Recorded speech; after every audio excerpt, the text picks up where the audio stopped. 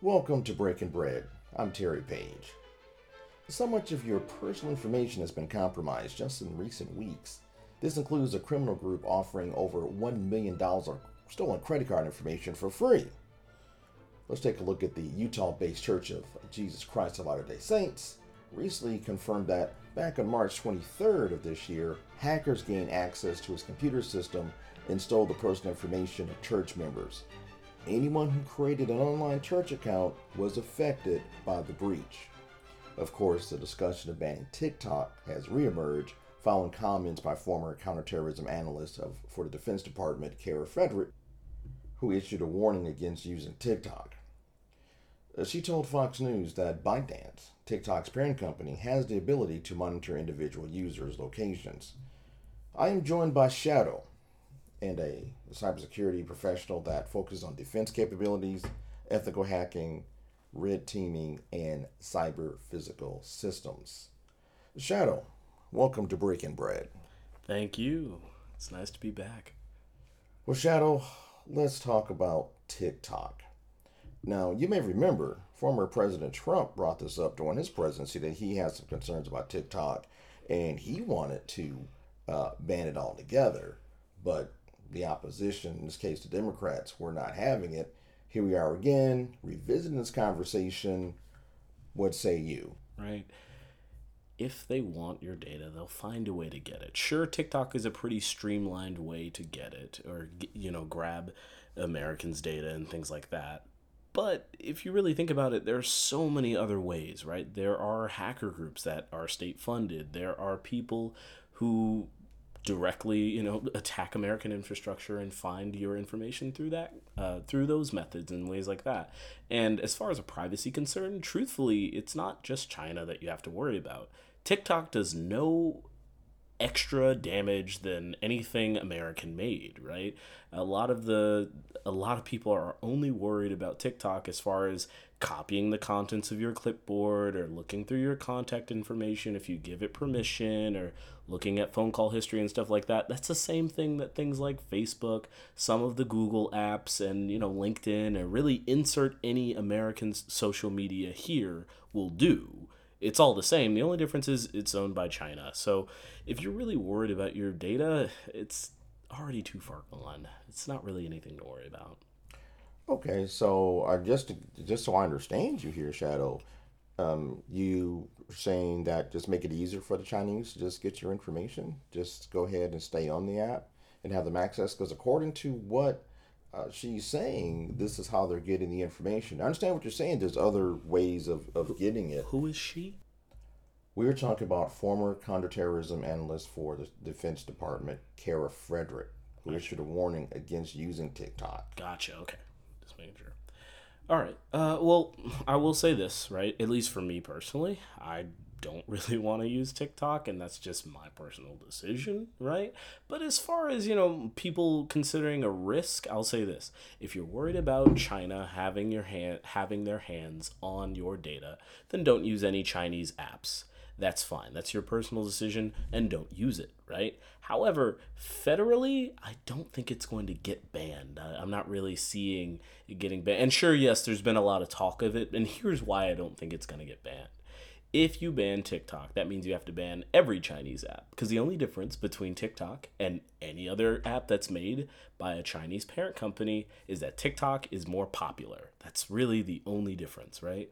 So you'd have to ban every Chinese app. And of course, if you ban every Chinese app as the federal government, then China, of course, isn't going to like that. And they're going to start, basically taxing the US in some other way. Of course, China does a lot of manufacturing. And they'll probably say, oh, we're going to slap, a little extra tax for the US for this reason as far as a retaliation. So as far as a federal ban, it doesn't really need to happen. But as far as someone's personal safety and security, if you don't want Chinese companies or the Chinese government using your data, just don't download Chinese apps. And that's really it. Yeah, I guess that could be an option. To your point about the Chinese being upset, well, yeah, I mean, you can make the argument that it's the U.S. versus China, being adversaries, if you would, Oh yeah. and them trying to just take more control because that's pretty much what they do. So there's that part of it. Why not make our own apps? Why rely on China as it is? Just make your own development. I mean, we do. I mean, that's why we have Facebook, Instagram, Snapchat, Twitter, Tumblr. Everything that we have, everything I just listed was American made. Precisely. So we do have our own apps. Why not just go with just use those particular apps? Well, that's where you get into, your users and what they want, right? Just like I did list every single one of those things, each of them have their own purpose, right? You don't really find, for example, of course, it's just common knowledge to most people on the internet these days, but most young people aren't on Facebook. A lot of people who aren't really visually stimulated aren't on Instagram, right? A lot of your comedians and stuff like that aren't necessarily on Snapchat because it can't reach a big audience. They're on Twitter. There are different uses for every single thing. What is TikTok mostly used for? I mostly see it used, by a younger audience and stuff like that. And people do a lot of dance content, the music stuff on there, and then some funny stuff too. But I mean, it just depends on what people want to use it for. Hey, right? you can learn a lot of cool moves from watching TikTok. Yeah, exactly. And if that's what people want to use it for, then it's fine, right? I mean, I don't really care what you're using anything for. It's more of just everybody's like, oh no, the federal government is going to ban TikTok. I don't think. You don't think it's going to happen? No, because I will just say I've honestly fallen off this conversation. I don't even look at this kind of stuff anymore. But when I did look at it, I think it was 2020 when Trump was looking at trying to ban it, right? And then he partnered with, I believe it was Walmart and Oracle. Mm-hmm. Yeah, trying to make their own American version of TikTok. And like you said, your original question, TikTok, what makes it so special? Why not get on American apps? Well, I mean, A, they don't want to, but B, TikTok is known as having the crown jewels of the best algorithm out there, right? So as we all know, any social media is going to feed you curated content that isn't even in a chronological order anymore. It's just going to be what they think you want to see.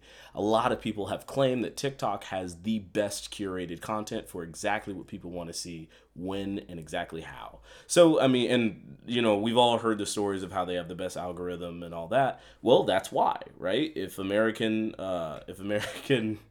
social media like Twitter would get its act together, right, they would be able to support, a user base that would keep coming back. So again, as far as safety and security, it's up to you. And as far as what you want to use it for, it's also up to you. But I really don't think the U.S. is going to ban it. And even if they do, it's just going to cause more problems than if they just have said, hey, if you care about your privacy and security, don't use it. But okay, yeah, we'll come back to that in a second as far as the banning portion. But I was thinking about what you were just saying as far as Twitter and Facebook getting their act together, and I'm kind of looking at the moves that have been made for Facebook in particular, where you see a platform that's coming into fruition, and Mark Zuckerberg would go and block that. For example, the name slips in right now, but their whole platform is just all video, right? okay, And then Mark took that platform and and kind of incorporated that into Facebook, and that's how you got Facebook Live, because that was their whole just everything's live. Oh, so they took that concept. So then you had Instagram, which was a lot of people use Instagram, myself included, and there was that platform.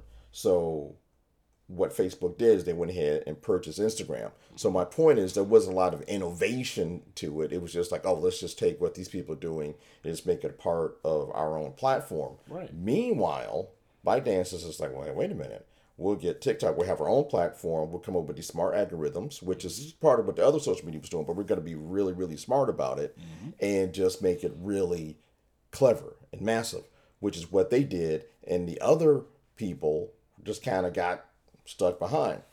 Also, you mentioned Walmart and Oracle and how that was all taking place back in 2020. They tried to make their own. They did not. Right. Now, we actually had a show on that here on Breaking Bread, and what we talked about was perhaps Oracle would kind of, instead of ByteDance taking all your personal information, that would be stored with Oracle, and that would solve that issue. That was kind of like the negotiation, if you would. Yeah. Kind of meeting in the middle, if you would. And it fell through. Right, and it fell through. That didn't happen. So now, fast forward 2022, you got FCC Commissioner Brandon Carr, and he is calling for an outright ban on TikTok. And he argues that it's not a way to create sufficient protection of data to keep it out of the hands of the Chinese. So that's his concern. They're having the conversation now. Whether he's right. Look, whether they're going to do it or not, I'm not sure. Yeah. But this is the direction that they're trying to go in at this point. Yeah, you're not going to keep that data out of the Chinese hands if you don't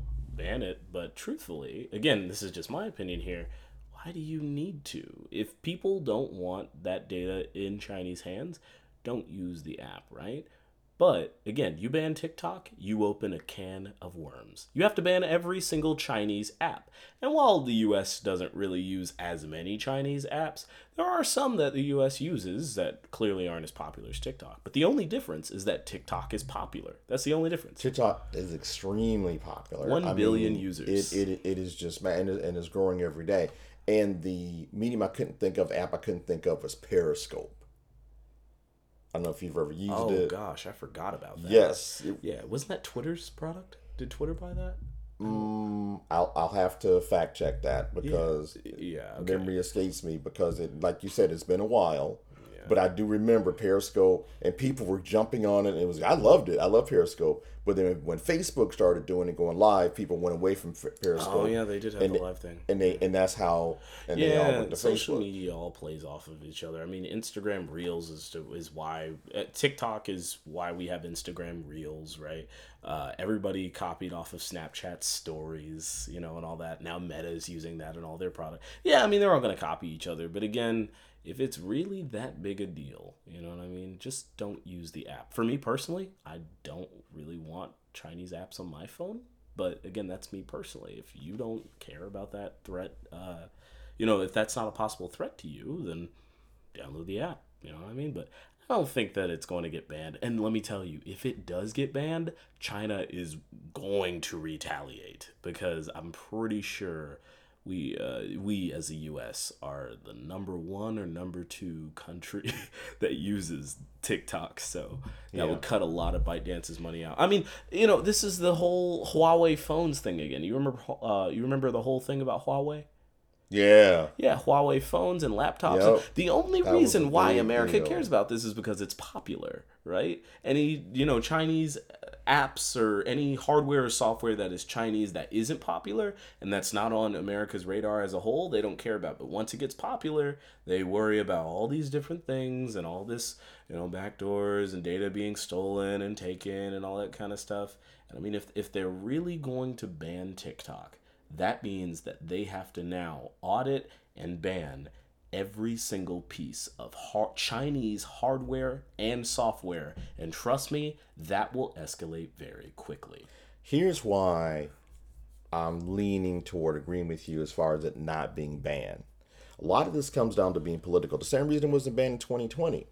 That it's political. At that time, Donald Trump came with the idea, so automatically it's, the Democrats didn't want to do it. But now the Democratic Party, that's a big part of their voter base. People who use TikTok. Really?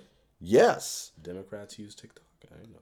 Yeah, so you don't want to do that because now you've made a good part of your base angry with you. You don't want to do that. You want the votes, so you kind of would leave that. So that's really, I'm kind of leaning toward it won't happen if not for that reason alone. Hey, vote. You don't get in office, you can't do stuff. So they're going to look at that. I think it's a nothing burger, just nationalism to spike to drive patriotism. Look, a lot of stuff, hits the news. There's a lot of chit chat about it, and it goes on for sometimes days, sometimes weeks, sometimes months, and then it's gone, and it's gone to the next thing. Yeah, we talked about this in 2021, right? Or 2020. I think 2020 we had this conversation. Right. And here we are. Yeah, honestly, it's not going to happen. And again, if it does, that will escalate very quickly if they're serious about it. Because there's no point in banning TikTok if you don't ban everything else. Now, here's what's interesting. Okay, you're saying that China will get mad. I'm saying vote. To me, the politicians are more concerned about losing votes than they are afraid of China. Yeah, because it's not really the same situation as, I don't know if you know, but I believe Germany and one other country recently stopped using, I believe it was Microsoft products, simply because they didn't trust America and its privacy laws and all that kind of stuff. And of course, Microsoft specifically, but America didn't really like that too much because those are huge enterprise level customers out there. And again, it's all the same thing. It's like, hey, you're cutting off a large part of my revenue source. And it's okay, well, I'm going to escalate this, right? If you're not going to allow my stuff, I'm not going to allow your stuff, just out of pettiness. But Tit for tat. yeah, it's not going to happen. It's not going to happen, I think. And again, if it does, then it'll blow up. So, yeah, at Microsoft, they've had their problems. They've had their breaches. I know they try to downplay it, but they've had their issues as well. And speaking of which, we've had over the course of this year in general, but certain situations where there's been certain breaches. You can point in different areas and find it, like the Church of Jesus Christ Latter-day Saints, for example. They've had their breach. Now we're talking, your personal data, your home address, your phone number, username, your email address, birth date, all of this happening with that situation. Now, I've mentioned the show before. A lot of times, you can do your whole protection individual as much as you can, but when it goes to another source, in this case, the church, and then it's breached by the church, what the heck are you supposed to do? I mean, you can't help it if someone breaches that framework. So, I don't know. I mean, the number one answer is, first of all, especially before the breach. So anytime you're signing up for anything, do not reuse passwords. Again, I don't know how many times people have to explain this, but if a company gets breached and you use that company's services, it's happened to literally all of us. You either know that it happened or you don't, but it happened.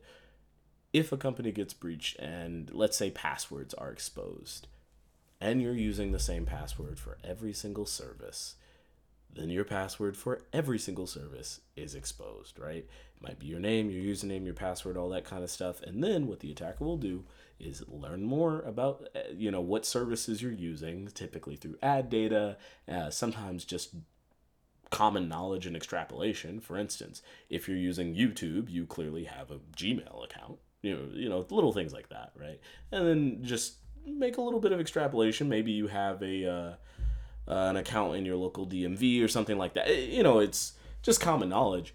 They will do something called password spraying, and where they will try that password in every possible location that they can. And they will use that email and that same password. And if it works, well, then your entire identity's been compromised. So that one thing, just don't use the same password everywhere. Another thing, if you do find yourself in a situation where a company or service that you use has been breached, go ahead and try to switch out as much of that information as you can. Yes, you can get a new username, you can get a new password. It is a little bit more difficult to get new credit cards and stuff like that. Obviously a hassle, but not impossible, right? If you notice anything weird, go ahead, call your fraud department, try to make sure to see if anything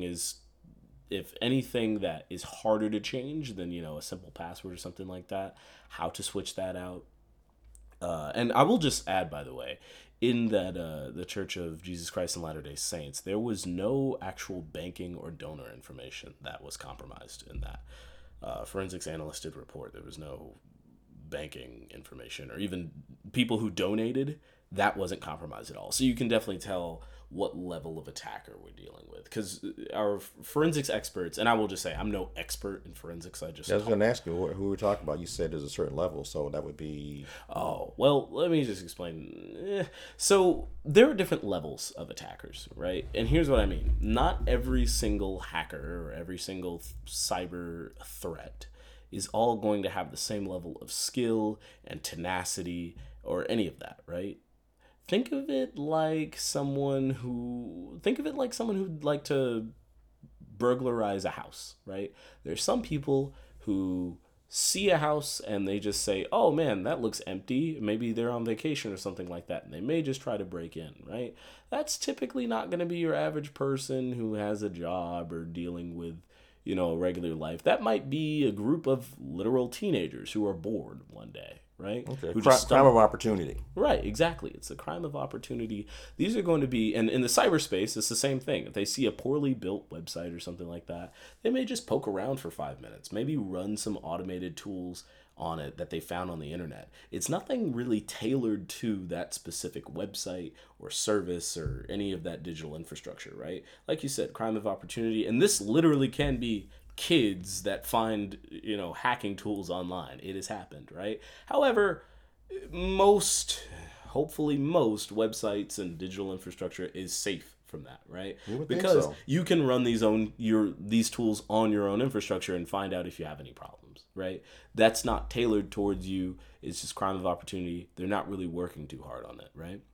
Then you step up a little bit further. You have somebody who maybe knows their way around it, or they've just been doing this kind of stuff for a while, and they know a little bit more complex of knowledge. I will just say every single company or government may call it something different, so I'm not really associating a name with it. I'm sure there is a name, but let's just call this your But generalities. attacker level 2, right? Yeah. Your attacker level 2 may know some specific vulnerabilities, know their way around tools and stuff like that. And again, more scanning automated tools, but there's still not anything to worry about. Your attacker, let's call this attacker level 3. These people are typically doing a spray and pray approach. These people may be doing it for a while. This may be a small group of organized cyber crime, and they say, hey, we have this little hacking group, and they scan the entire internet for, let's say, the Log4j, right? The Log4j virus.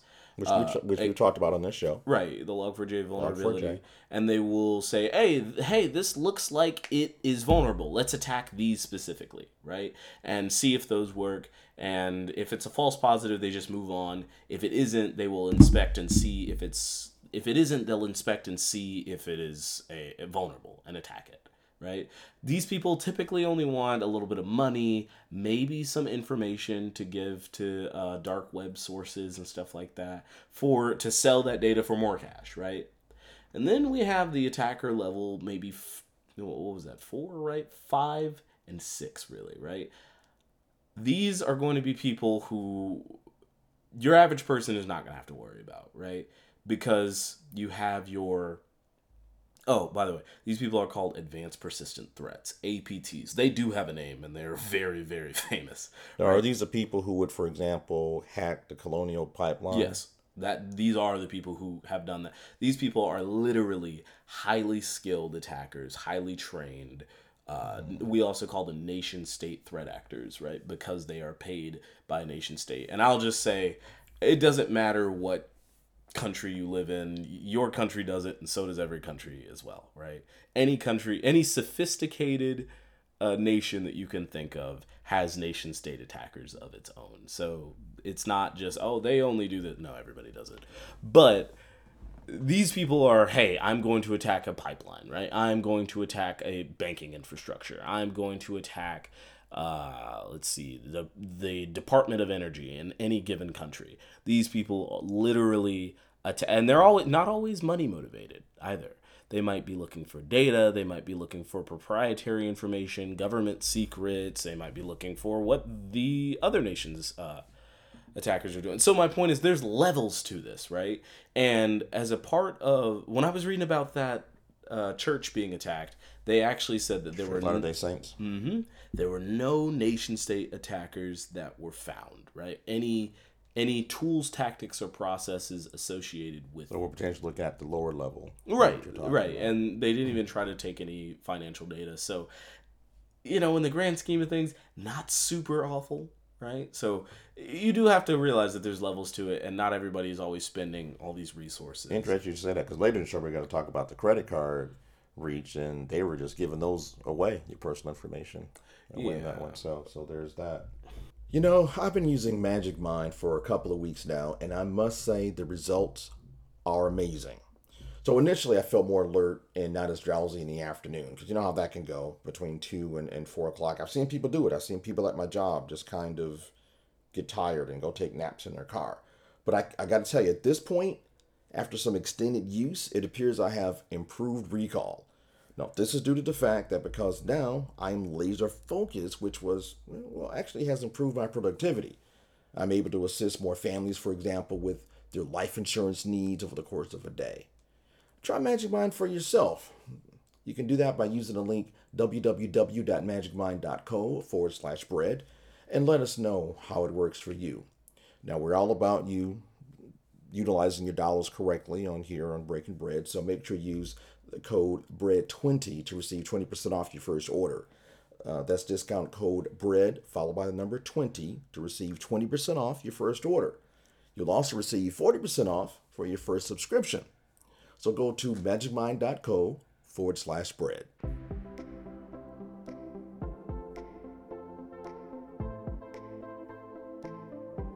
You're listening to Breaking Bread. I'm Terry Page.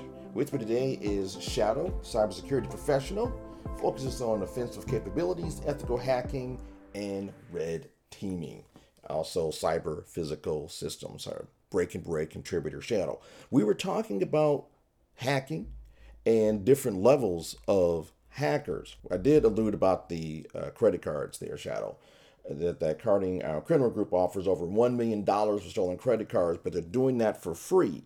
They're giving out your card number, the expiration date, the CVV number, your name, your bank information. You talked about that a little bit earlier about them hacking to the bank, your card type, status, class, your address, the whole nine. If you think about it, your email address, and the biggie, your social security number, and of course your phone number. Sources for that are Bleeping Computer, Gizmodo, and South Carolina Media. So talk to me about that. How can you as a card holder protect yourself from that type of a breach? So generally, if you ever think that your card is compromised, go ahead and contact your local bank. Ask them to freeze it. Go ahead and tell them, hey, I don't think that this purchase is mine. And normally they will work with you. I mean, I haven't really heard of where your bank doesn't work with you on that kind of stuff. It is a pain. It is a hassle. However, sometimes you just have to do it, right? It's not fun to do, but the sooner you recognize that there is an issue and you report it, the sooner that they can catch on to that trend and then start investigating, right?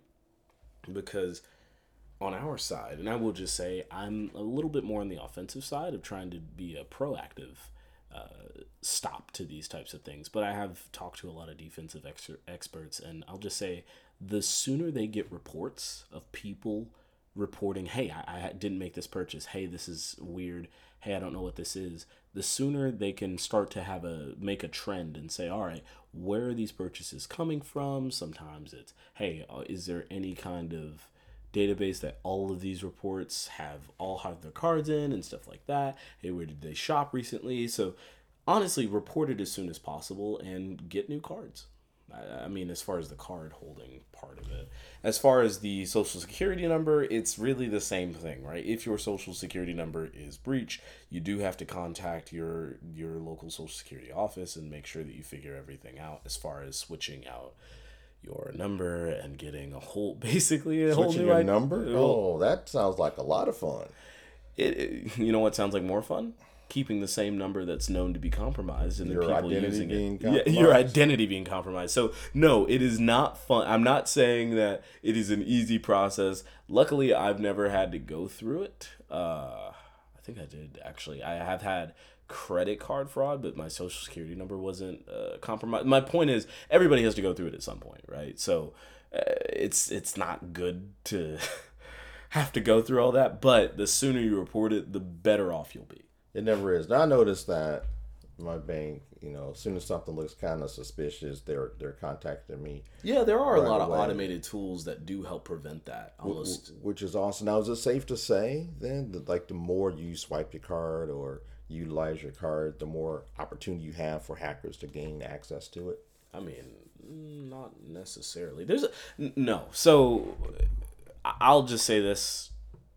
I've never heard that before. I've never really seen any data that would prove that to be true, right?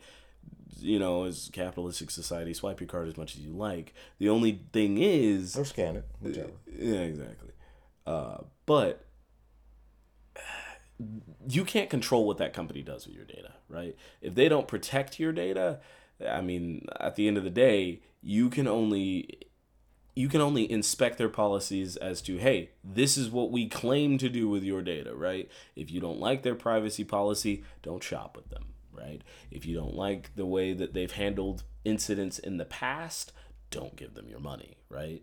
But sometimes even a trusted authority still sometimes messes up, and it just happens, right? But honestly, no, it's not. The more you swipe your card, the more vulnerable you are. I've never really heard anything like that. Going with your example, with the different tiers of people who use that, if you stop to think about it, in that example, this is all that they do. They sit around, they try to figure out ways where they can have a breach. I was sitting in the cafeteria of my company one day, this is a few years ago, and hadn't used my card or anything, just sitting there, and all of a sudden getting contacted by the bank in case someone's trying to use your card in this other state. Yeah, well, so here's the thing. Here's the double edged sword with that, right? Let's say you buy something at company A. Doesn't really matter what you buy, right? They store that record for whatever reason, right? Maybe you ask them to, maybe you don't, but they store that record, and then years go by. You haven't shopped with them in a while. You found a new vendor that gives you whatever you're looking for with that kind of stuff, but they still have that data, right? And then one day it's compromised. You really didn't have much to contribute to your own data being compromised. It just happens, right? And what more realistically happens, by the way, is some initial attacker will compromise those credit cards, and then they will go and sell them on the dark web, right? And then they may or may not know that it's been compromised, company A, but as soon as people start buying those cards, sometimes just in batches on the dark web, and then start to actively use them, that's when your bank actually sees these weird purchases or weird locations and stuff like that, where it's being signed up with services, and it's like, no, that's not a service that this person would use, or in a place that this person would use. So sometimes just because your card is compromised or somebody knows that information doesn't mean that it's been used yet, right? So that's the thing. It's more of, hey, is someone actively using that? Because if they don't make a purchase, I mean, as your bank, how are they going to catch that? This is what I find interesting, and I've heard this from people who actually do this. They could compromise. They could have your information back in 2019 and not even do anything with it. Yeah. Until 2022. Well, yeah. Yeah. I mean, so and that's always a fun time trying to figure out what the heck was going on between 2019 and 2022. Right, and realistically, on the customer side, on the user side, right? Truthfully, if I weren't security minded, I would probably be looking even still, I would probably look in the last 6 months of purchases and say, hey, what did I buy? That's a little weird, or something like that. But it could have been from a year ago. It could have been from 3 years ago. And to your point, a place you stopped shopping at several years ago. Exactly. So, truthfully, I mean, it's a really weird way that you have to look at it, right? I mean, there's no true way to keep yourself completely safe and secure. It's sad to hear, but it's true, right? But the biggest thing is when you see something, say something, report it, right? And as soon as you see something and you report it, you'll be much better off rather than just letting them use your card and all that. Oh, they love that. Oh, yeah, exactly. So go ahead, full reign. Yeah, so that's the biggest thing. If you see something weird or some weird activity, go ahead and report it to your bank. Yeah. I would certainly. Another thing is, too, if you know you use certain services and stuff like that, keep an eye on them. Google Alerts is a really great way. And just make people Google alert for the certain companies that you're looking for or something like that are critical to you and whatever you're doing in your life. And then if you see that there's breaches associated with it, contact that company. Say, hey, how much was breached? Hey, am I going to have to replace this? Is this something relevant and all that? And so working with the company and working with whoever is giving you your bank, that's honestly your best bet. So, I was wondering, I didn't quite understand this when you're going through the different tiers there, and with that, with the Church of Jesus Christ Latter-day Saints, they said that was a state-sponsored attack. What do they mean when they say state-sponsored attack? They said that it was a state-sponsored attack. So that's what I meant by when I said nation-state, right? I saw on a different source that they said it wasn't a state-sponsored attack, but maybe it was, Now, right? the sources on this is the Church of Jesus Christ of Latter-day Saints, KSL News Radio, and the Register. All right. Well, I will look into those, but whether it was a state-sponsored attack or not, right? Let's assume it was. So state-sponsored attacks or nation-state actors, right? That's the same thing. Also, it's the same thing as an advanced persistent threat or APT. So nation-state, state-sponsored, or APT, they all mean the same thing.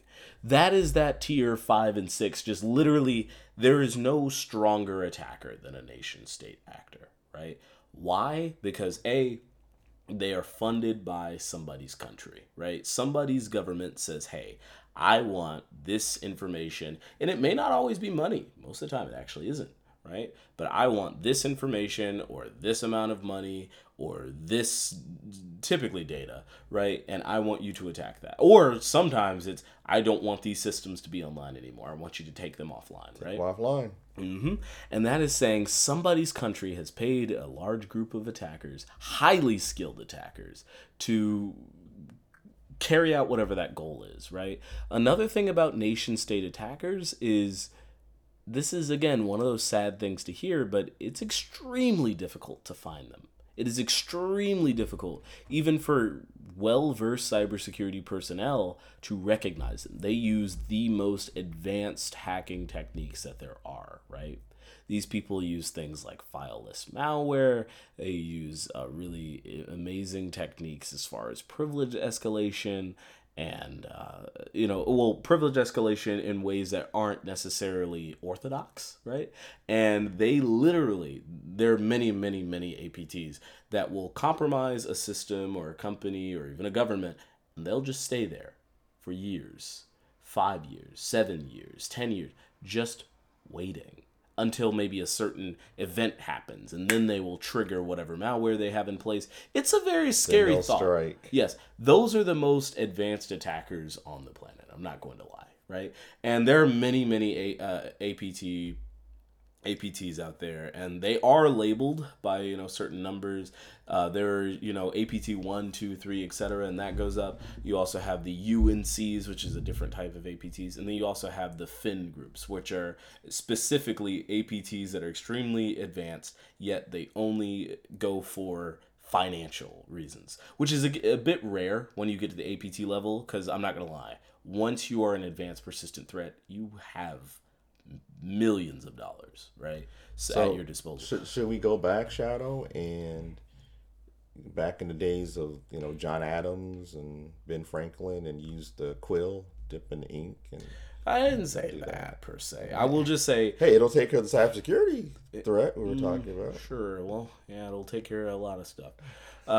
We could also go back to IP over avian carrier. That'd be a pretty fun thing to do. Basically, there's a joke in the IT community, and where we, instead of using the internet as it is with all the electricity, we just basically use carrier pigeons and put messages on carrier pigeons and send them across the world and see how that fares. One error, Paul Revere. Right. We can, Exactly.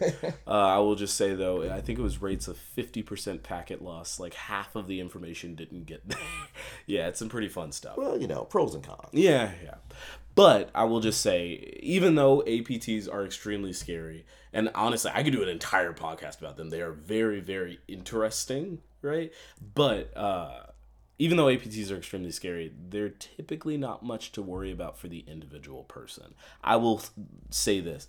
If an advanced persistent threat is targeting an individual, they are likely of high money, status, or power, right? And they typically are a government official, a very high-ranking government official, or maybe a very, very influential company owner or operator or something like that, a CTO, CEO, and stuff like that.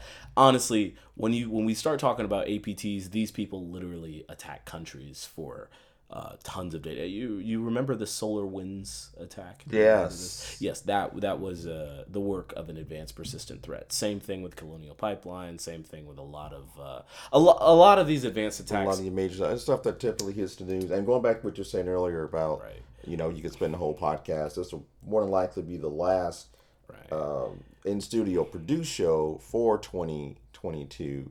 before we do our year end, of course. But maybe next year, 2023, we can Oh, yeah. revisit. I'd love to go in depth on APTs Have, because have that conversation. I will just say, as far as me being an offensive operator, red teams and adversary emulators do exactly that. We emulate their tools, tactics, and processes, often known as TTPs, and basically maybe a company will contract us and say, hey, I'd like you to attack my company in the same way that this APT would, right? And we use these things called 0 days, right?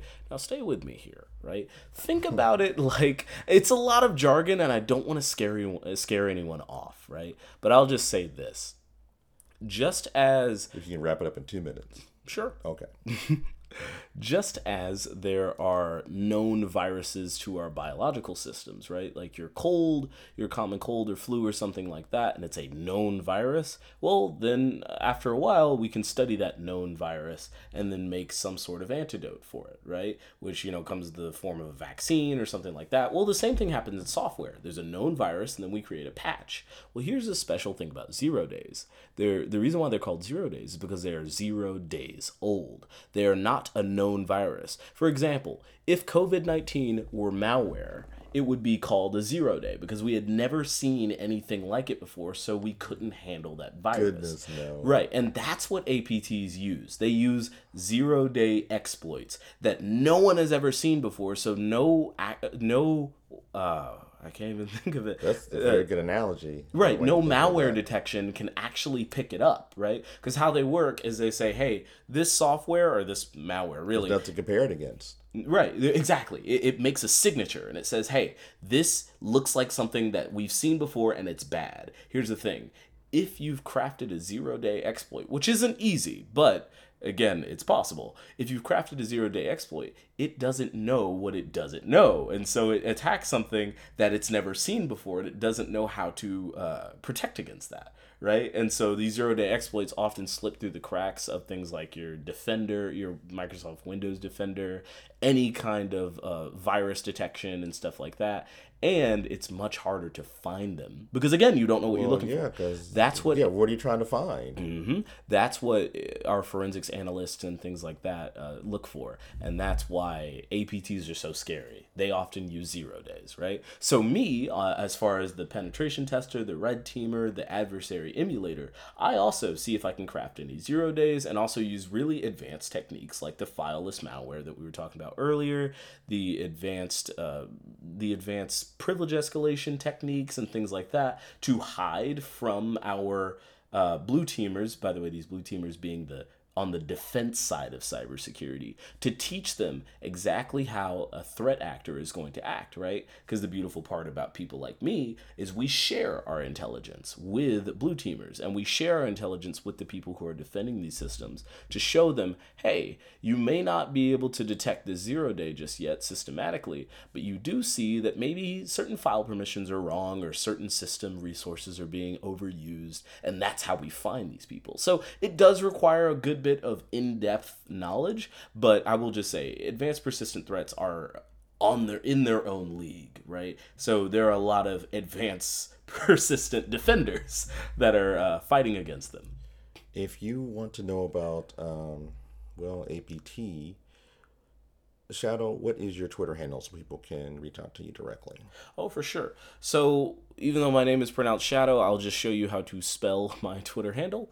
It is SSHAD0W. So it's an extra S on the front and then a 0 for the O, and then I have 2 underscores. So SSHAD0W __, and that is me on Twitter. And honestly, if you just search the Shadow handle, you'll find my blog, dev.to/shadow. You'll find my YouTube channel, all of that type of stuff. And I'd love to have a conversation with anyone about the techniques that these advanced attackers use. Yeah, that way they don't have to wait till 2023 if they're trying to find something out now. Oh, for sure. Because that's the thing. What we do is we attack just like them. And that's the interesting thing. Even as a good guy, I am an advanced attacker to show people how these threats can be emulated. Well, yeah, you have to show people. It's kind of like a police officer. You kind of have to think like a criminal in order to stop the crime. Exactly. Shadow, thank you so much for joining us. Thanks for having me. For the last produced show of 2022, and hope to see you again in the on the other side of the new year. Hope we capped it off well with all the scary things. Well, it's good to inform. Yeah. Breaking Bread is a production of Artists for the People. Follow us on Twitter at Breaking Bread 101. That's break, the letter N as in November, Bread 101. Or catch us on Instagram, Breaking Bread Podcast. Or check us out on Facebook or visit our website, breakingbread.biz. Be sure to subscribe to our YouTube channel at Breaking Bread 101. Give us a listen on Spotify, Apple Podcasts app, iTunes, or wherever you get your podcasts. Our theme music was composed by Ludwig van Beethoven. Breaking Bread was created by Terry Page. Success is when opportunity meets preparation. Until next time.